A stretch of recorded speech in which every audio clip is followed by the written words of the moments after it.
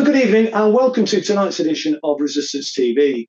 On Monday this week, the day before International Day of Solidarity with Palestine, Issa Amro, who's been a previous guest on Resistance TV, was arrested by Israeli security forces and held in custody.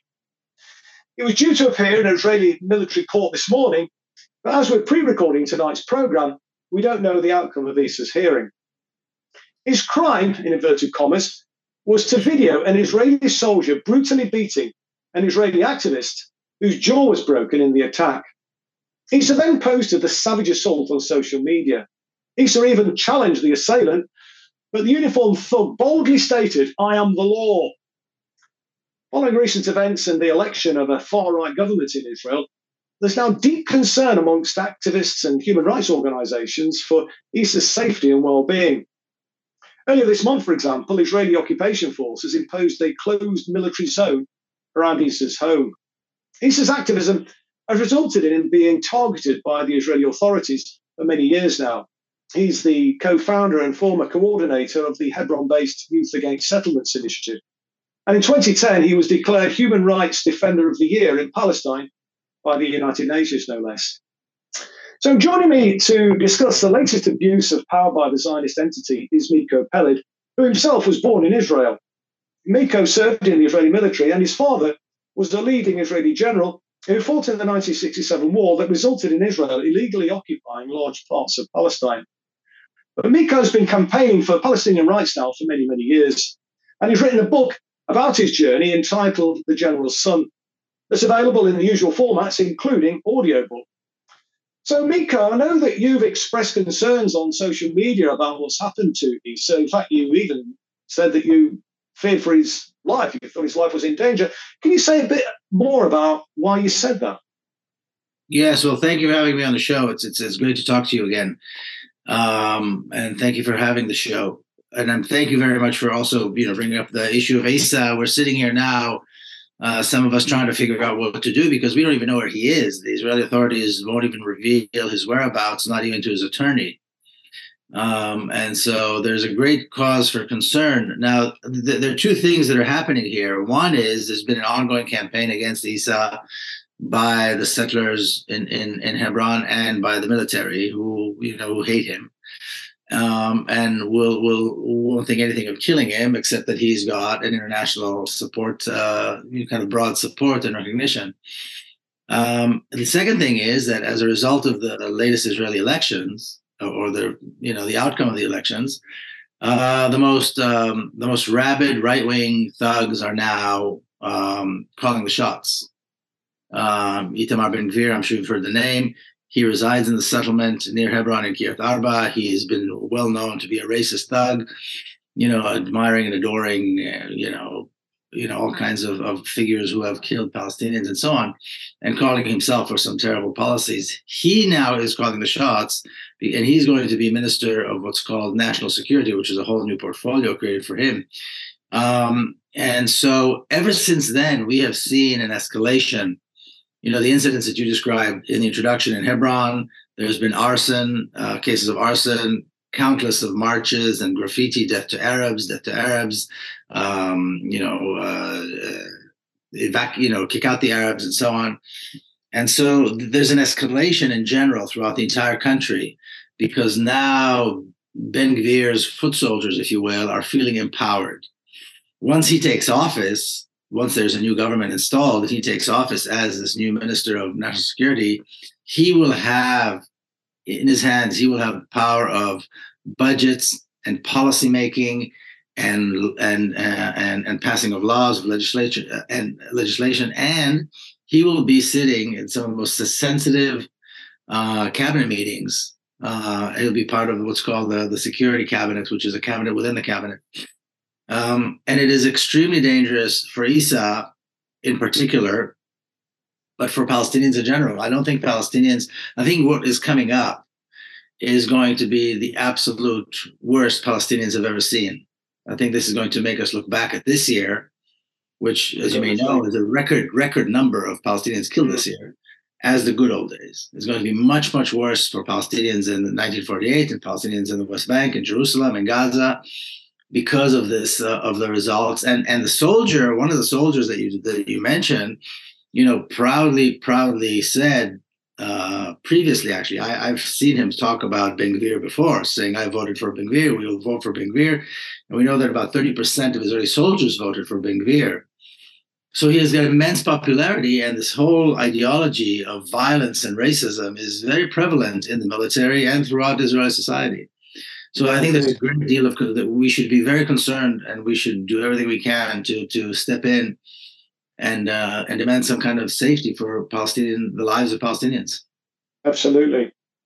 I mean, it's quite chilling what you said there, Nico. Given what we've witnessed over the recent past in Palestine, that your fear is that things are going to get worse. But one of the things I found encouraging, though, is the strength of the resistance in Palestine seems to be growing as well. But I wonder, before we get into that, maybe whether you might be able to enlighten us a little about the circumstance of these military courts that Issa is going to be, or indeed this morning, will have faced. And obviously we don't know the outcome of the hearing, but just tell us a little bit about how these military courts operate. Well, to begin with, if Issa was an Israeli citizen, he would be out and about. I mean, there might be charges, there might be a court hearing. He would show up with a lawyer. Right now, like I said, he was arrested, and nobody even knows where he is, not even his lawyers. He's going to show up at the military court at the Offer prison compound, which is like a massive fortress. And the judge is a settler, the prosecutor is a settler. Of course, the military courts are also military personnel. The lawyer will have a few moments with him, very quick maybe discussion with him. The proceedings are all in Hebrew. Issa speaks Hebrew, but the fact that he speaks Hebrew is, still most Palestinians do not speak Hebrew. The translator, by the way, is usually a settler as well. I've been to several hearings in previous times when Issa was in court. It's a kangaroo court. It's a joke, and we don't know. They might even. There's a good chance that they will postpone the hearing, and Issa will be in prison for another week, 2 weeks, 3 weeks. I mean, there's no timetable that we can rely on, and there's no way to demand any kind of timetable because Palestinians have no rights, and there's no recourse. They can't go to anyone and say, "Hey, we demand rights. We have rights, and they're not being respected," because they have no rights. And nobody steps in to support Palestinians. Nobody cares about their lives. He could be shot. There's no question that he could be killed. He could be shot. He could be tortured. And there's not going to be any recourse. So this is this is incredibly, incredibly concerning. He's got a 10-year-old son. I mean, it's terrible. It's really frightening. It's extremely, extremely frightening. And I'll say this again, what I said before, this new government with this new coalition government that's coming up is going to make us look back at this year as a good old day. Yeah. I mean, of course, Issa has been an advocate of sort of non-violent resistance as well. And I know that the sort of the armed struggle, if you like, against the Zionist entity, is growing. And it seems that even somebody that has spurned violent resistance is, there's no quarter given to somebody like Issa. You'd have thought if the Israeli regime was acting in good faith, they would value somebody like Issa, but that doesn't seem to be the case, does it? And from what you're saying, things are, going to just get worse. It's sort of it seems that, Palestinians are just treated as animals, really. Would that be a fair assessment in your view? Well, yes. I mean, the reality that Israel has created, and the reality that Israeli society finds completely acceptable, is a reality where you've got Israeli Jews who have all the rights. You've got some Palestinians who have limited rights, and you've got other Palestinians who have no rights. And this is all within the one state which exists on Palestine, which is the apartheid state of Israel, which But I mean, that's the reality. That's what the Israeli politicians are talking about as the future of the country. And that's what they expect Palestinians to accept, and that's it. And unless somebody steps in and says, wait, Palestinians have rights, Palestinian lives should be protected, Palestinian property, Palestinian children, Palestinian livelihood should be protected somehow, because there are no safeguards. People always talk about the security of Israel. Israel does not security issues. Palestinians, the security of Palestinians is never discussed, and that is the most burning issue. And particularly now with these new thugs who are going to be controlling the lives of Palestinians, they're going to have control over the budget, over the police, over law enforcement, everything that relates to the lives of Palestinians, both in the West Bank and within 1948, because they want to terrorize Palestinians throughout the entire country. Is all going to be in their hands, and it is extremely. I can't even imagine, how horrifying it's going to be, and nobody's stepping in. Nobody's stepping in to say we must protect Palestinians. The safety and security of Palestinians must be guaranteed somehow. I mean, when people do step in, I mean, like for example, the Israeli activist that Issa filmed, who was being brutally assaulted. My information is that he's now under house arrest, and I believe a couple of female compatriots are similarly under house arrest. The information I've received. I don't know if you've heard anything yourself. I did hear that he got 10 days in a military prison, but I that's kind of, I heard it through another. I didn't hear directly from any direct source. Right. And it's interesting because one of those. Because there are two videos. One where there's a verbal altercation where he says to him, "That's it. You're gone. You're done. Ben Gvir is going to get rid of you and the whorehouse that you run up here in Hebron, and everything you do is illegal. I am the law." And then there's another one where there's a bearded soldier who threw an activist on the ground and punched him, and like you said, broke his jaw. That one I had encountered. I was in Hebron with my kids a couple of months ago, and as things happen, we had an altercation with the soldiers, and that particular soldier with a big beard got right in our face and started cussing in English, and it was really, the violence is unbelievable, and they hate anyone who comes to the aid of Palestinians is immediately an enemy. The hatred, this is just unbelievable. And so that's the reality. These are the soldiers that are there. This is these are commonplace soldiers. There's nothing unique about them. This is what the Israeli military is like. I mean, I got a very minute taste of that with the sort of abuse that I'm subjected to on social media. But in the end, it's just social media, and so it doesn't really have any real meaningful impact on me in that sense. But for people on the ground, for people confronting this on a daily basis, or indeed people like yourself who, are not there all the time, but go there and, obviously as a former Israeli person yourself, I mean, it must be a very intimidating experience, Nico. I mean, how do you feel in those circumstances when you've been in that situation? It's terrible. It's terrifying. And to think so it's terrifying to be in that position when you're someone like me who has the law on their side and has privilege. Although limited, as obviously that one activist experienced. But Issa was threatened by the brigade commander. He came to his home and threatened him.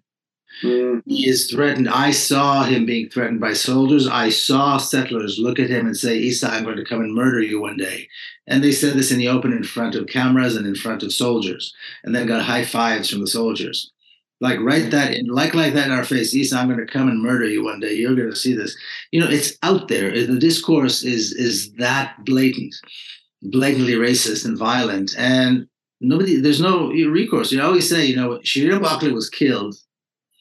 She was a very well-known, very well-respected journalist. If somebody suggested a year ago or a year before she was killed that she might be killed one day, assassinated one day, it would have seemed absurd. She was killed. There was some protest. There was some, condemnation, but that's it. There's no recourse. I mean, nobody's going to pay the price. Nobody's going to court. Nobody's going to jail. The same thing can happen to Issa any day now, at any moment, and thousands of others like him that we don't even know. Palestinian children are being killed on a daily basis. I mean, the Israeli military has gone completely haywire in murdering young Palestinians over the last year. It's just insane. And we see their picture on social media, and everybody mourns for 5 minutes, and then we move on because then there's the next one, and nobody steps in to say enough. Not the UN, not the special rapporteur who I know and I spoke to, not any, not the Europeans, not the Americans. Nobody steps in and says we have to stop this apartheid regime. We have to stop this brutality. We have to have guarantees for the life and the safety of Palestinians. They are being butchered every single day. Their lives are in danger. And instead, what we're seeing is the Biden administration and the Europeans are silent about Netanyahu's coalition with these these racist thugs. So we know things about. I mean, it's in some ways it's even worse because pro-Palestinian activism is sort of being criminalised. The boycott, divestments, and sanctions campaign is sort of efforts being made to outlaw it in this country. I think in parts of Europe we're seeing similar moves, and obviously the Israeli regime, the Zionist regime, is creating the climate where this sort of brutality, this violence, is getting worse. And as you say, with the election of the extreme far right administration into Israel, things could get even worse again. But are not the Europeans, the United States, also culpable for not calling time on this? I mean, the leader of the opposition, it's looking like, unless we can create an alternative socialist vehicle in Britain that is attractive sufficiently to the electorate by the time of the next election, it's looking likely that the Labour Party will get into power in Britain, and the leader of the Labour Party, Sir Keir Starmer, says that he supports Zionism without qualification. Yeah. Well, supporting Zionism without qualification means supporting this brutality, because at the end of the day, Zionism is an appalling racist settler colonial ideology that actually promotes this sort of behaviour. This is the natural conclusion of Zionism, it seems to me. So are not those European political leaders and American political leaders culpable for what's happening in Israel now? Oh, they're completely complicit. And just to add on to what you said about the criminalization of support for Palestine, you and I met when they were coming after you for with these ridiculous anti-Semitic charges, and what's absurd is that the Europeans, the Brits, the Americans, they're saying that they oppose anti-Semitism, and that the way they oppose anti-Semitism is by supporting Israel and calling themselves Zionists. Well, Zionism, like anti-Semitism, is a form of racism, is a racist ideology. So to say that you oppose anti-Semitism but you support Zionism is completely absurd. It's completely absurd. These are both racist mentalities. These are both racist ideologies. They're both calling for racism against a particular people. And so that's the absurdity of it all. And yes, of course, the Americans are complicit. The Americans pay $4 billion or $3.8 billion every year for Israel to do what it's doing. This is coming Isn't that incredible, Miko? There's been a lot of talk on some of the alternative media channels about the colossal sums that the United States is giving to Ukraine, although a lot of that money will end up back in the coffers of the military-industrial complex in the US. And yet you've got people sleeping on every bridge in every town and city in the United States of America. And we've not got quite as bad as that in this country, but we saw Rishi Sunak, the new British Prime Minister, over in Ukraine, and talking about how much they supported them, giving them huge finance. While we similarly have huge social problems of homelessness and other issues with National Health Service collapsing, etc. And yet these politicians, quite happily will throw money at Israel. It's they're incredible. Giving foreign aid to a country that is rich and has needs. If you want to give foreign aid, give foreign aid. There's plenty of countries that can use foreign aid. Israel does not need foreign aid, and it is money that is going precisely towards the killing and oppression of Palestinians. That's all it is. And like you said, the Europeans, the Americans, they are all, and these new Arab regimes that have signed on to the Abraham Accords, they are all supporting this terrible oppression against the Palestinians, the killing, the brutality, this criminal regime that all that they want is to destroy Palestine and to destroy the Palestinian people, and they do it in the most cruel methods, and the most cruel. No, indeed. Although you mentioned the Abraham Accords and the Arab leadership that are talking about normalising relations with Israel. But for me, I think it shows how out of touch they are with their people just by the reaction that we're seeing at the World Cup, where obviously it's on the doorstep. You've got a lot of Arab nations or people from various Arab nations there, at the World Cup, and they're venting their feelings about the situation in Palestine, showing their support very, very visibly and volubly for the Palestinian cause, and indeed giving some of the Israeli news reporters, and if you've seen any of the clips on social media, where they've certainly been giving them a piece of their mind. So to me, it kind of that's an indication, I think, that those leaders, are out of touch. But then, aren't leaders often out of touch with their people? I wonder though. I remember speaking to you a few years ago, Nico, and you were optimistic about the future for Palestine. I think you said something along the lines, you wouldn't be doing what you do. You wouldn't be campaigning in the passionate way that you are. If you didn't feel that there was a positive end result, light at the end of the tunnel. I mean, are you still optimistic that the Palestinians will be resolved, favourably? I think that, I think hope is something we create. I mean, it's not there for the taking. We create the hope and we create the optimism. I think that at the end of the day, Palestinians will prevail. I think the Zionist regime will collapse. When we look at this state, at the Israeli state, Israel used to be very proud of its healthcare system, its education system, its judicial system. The military were all very, honest and incorruptible and provided important services, and they're all completely bankrupt. The Israeli healthcare system is bankrupt. Hadassah, which used to be the flagship of Israeli healthcare, is bankrupt. Doctors can't get away fast enough. Nobody wants to work there. The Israeli education system is bankrupt. It's falling apart from we're talking about young age education all the way through high education. The military is completely corrupt. I mean, the Israeli generals, if they had to lead the Israeli army into a real war, they would lose very quickly. They have no experience. They have a lot of firepower, but they don't have the skills, the quality of personnel, the motivation to defeat another military. People talk about this idea of maybe Iran, which I don't think is ever going to happen, but Israel will be defeated very easily. I think if they have to face a well-trained army, as we saw them with Hezbollah, I mean, they were defeated easily. So the Israeli military is completely full of hot air. The Israeli police is completely corrupt. Every time they have to find an Israeli police commissioner, there's always issues because they can never find an officer who would be able to pass the rigorous, parliamentary committees that, because of corruption issues or sexual abuse issues. So, I mean, at every stage where you look at the state, the Israeli state, it's collapsing. It's being held by its threadbare. But they have money and they have, like I said, firepower, and that's what's keeping them alive. So I think on the one hand, the fact that Palestinians do persevere and are fighting and do not give up, and on the other hand, the fact that the state is collapsing, I think it is inevitable. I think it's inevitable that we will see a free Palestine, certainly in our lifetimes. But we'll have to work. We're going to have to push. We're going to have to work hard.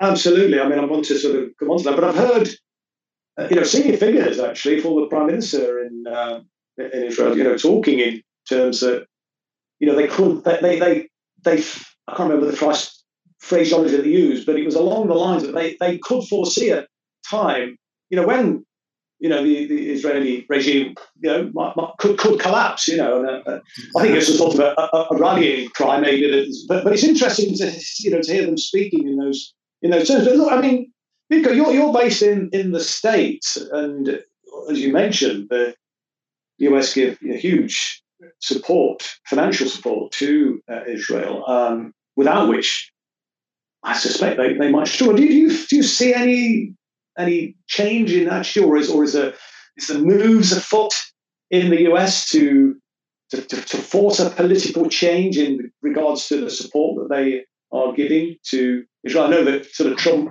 sort of played to the kind of Christian Zionist zealots, as a sort of a political tool. But I just wonder whether there's been, are there any straws in the wind in the United States, any kind of grassroots uprising against the way in which the United States policy towards Israel has been carried out?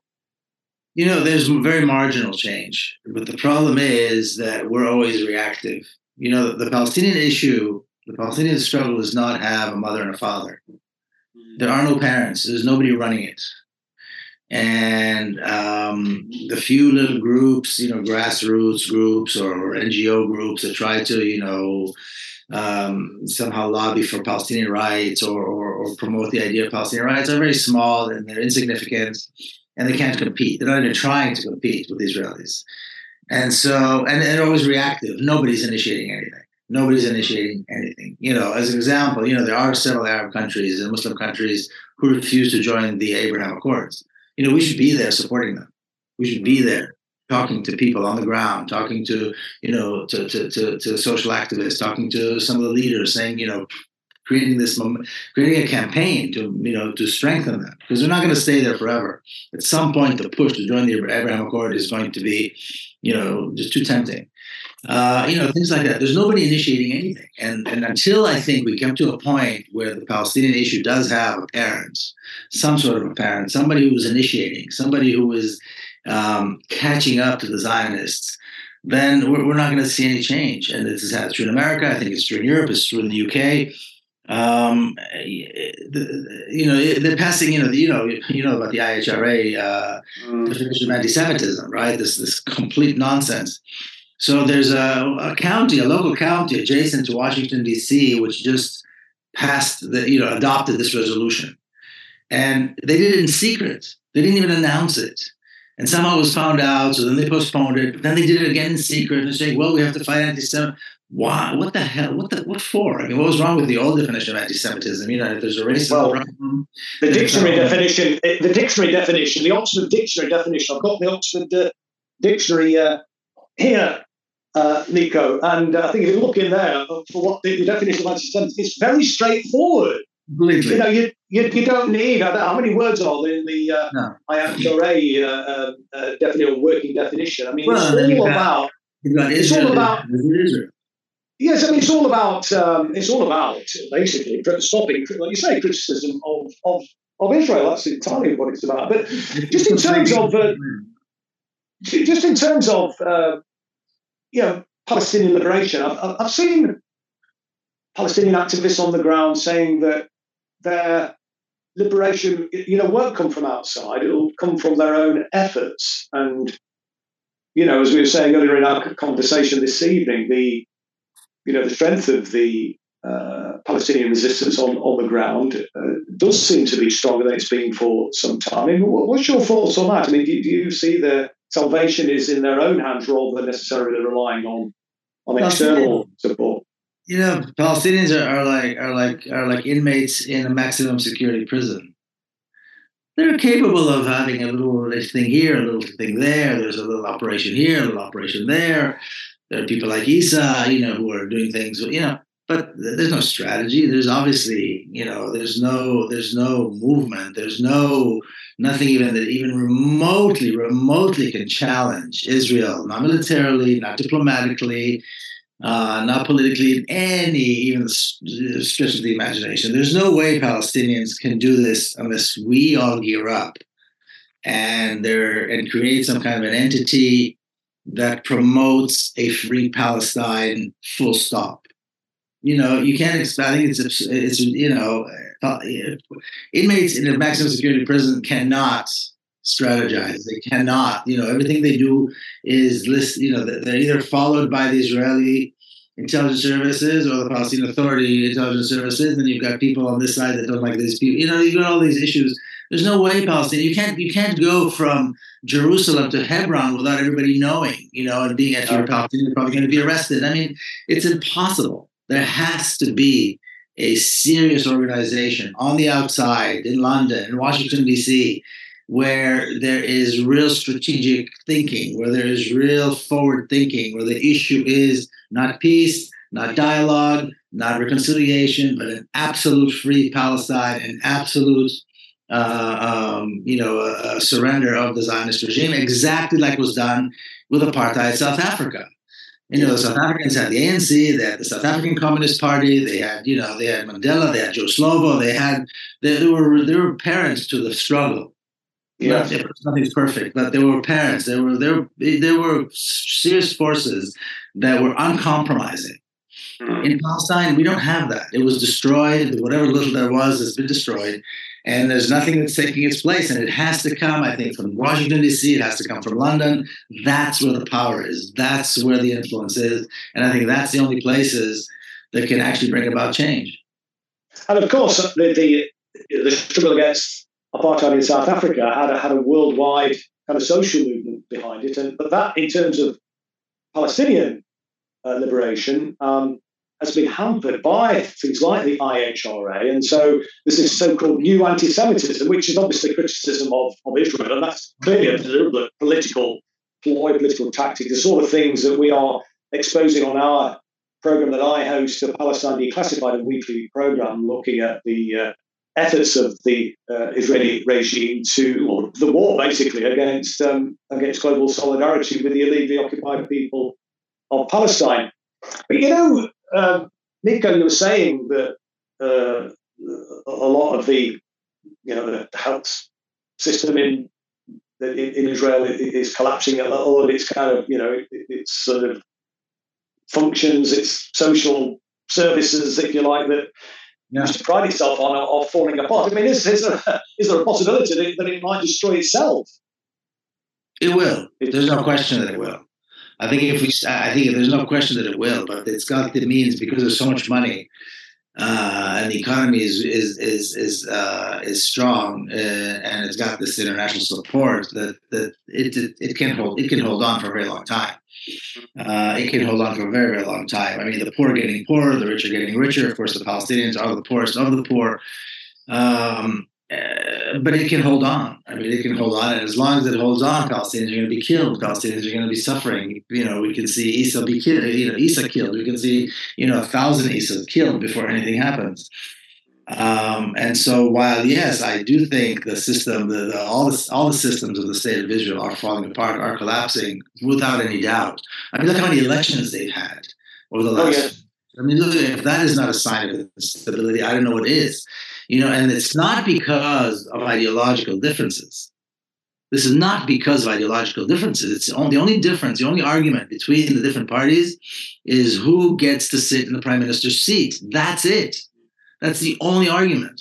And right now, of course, Netanyahu, he's the most experienced. He's the big dog. Nobody can challenge him.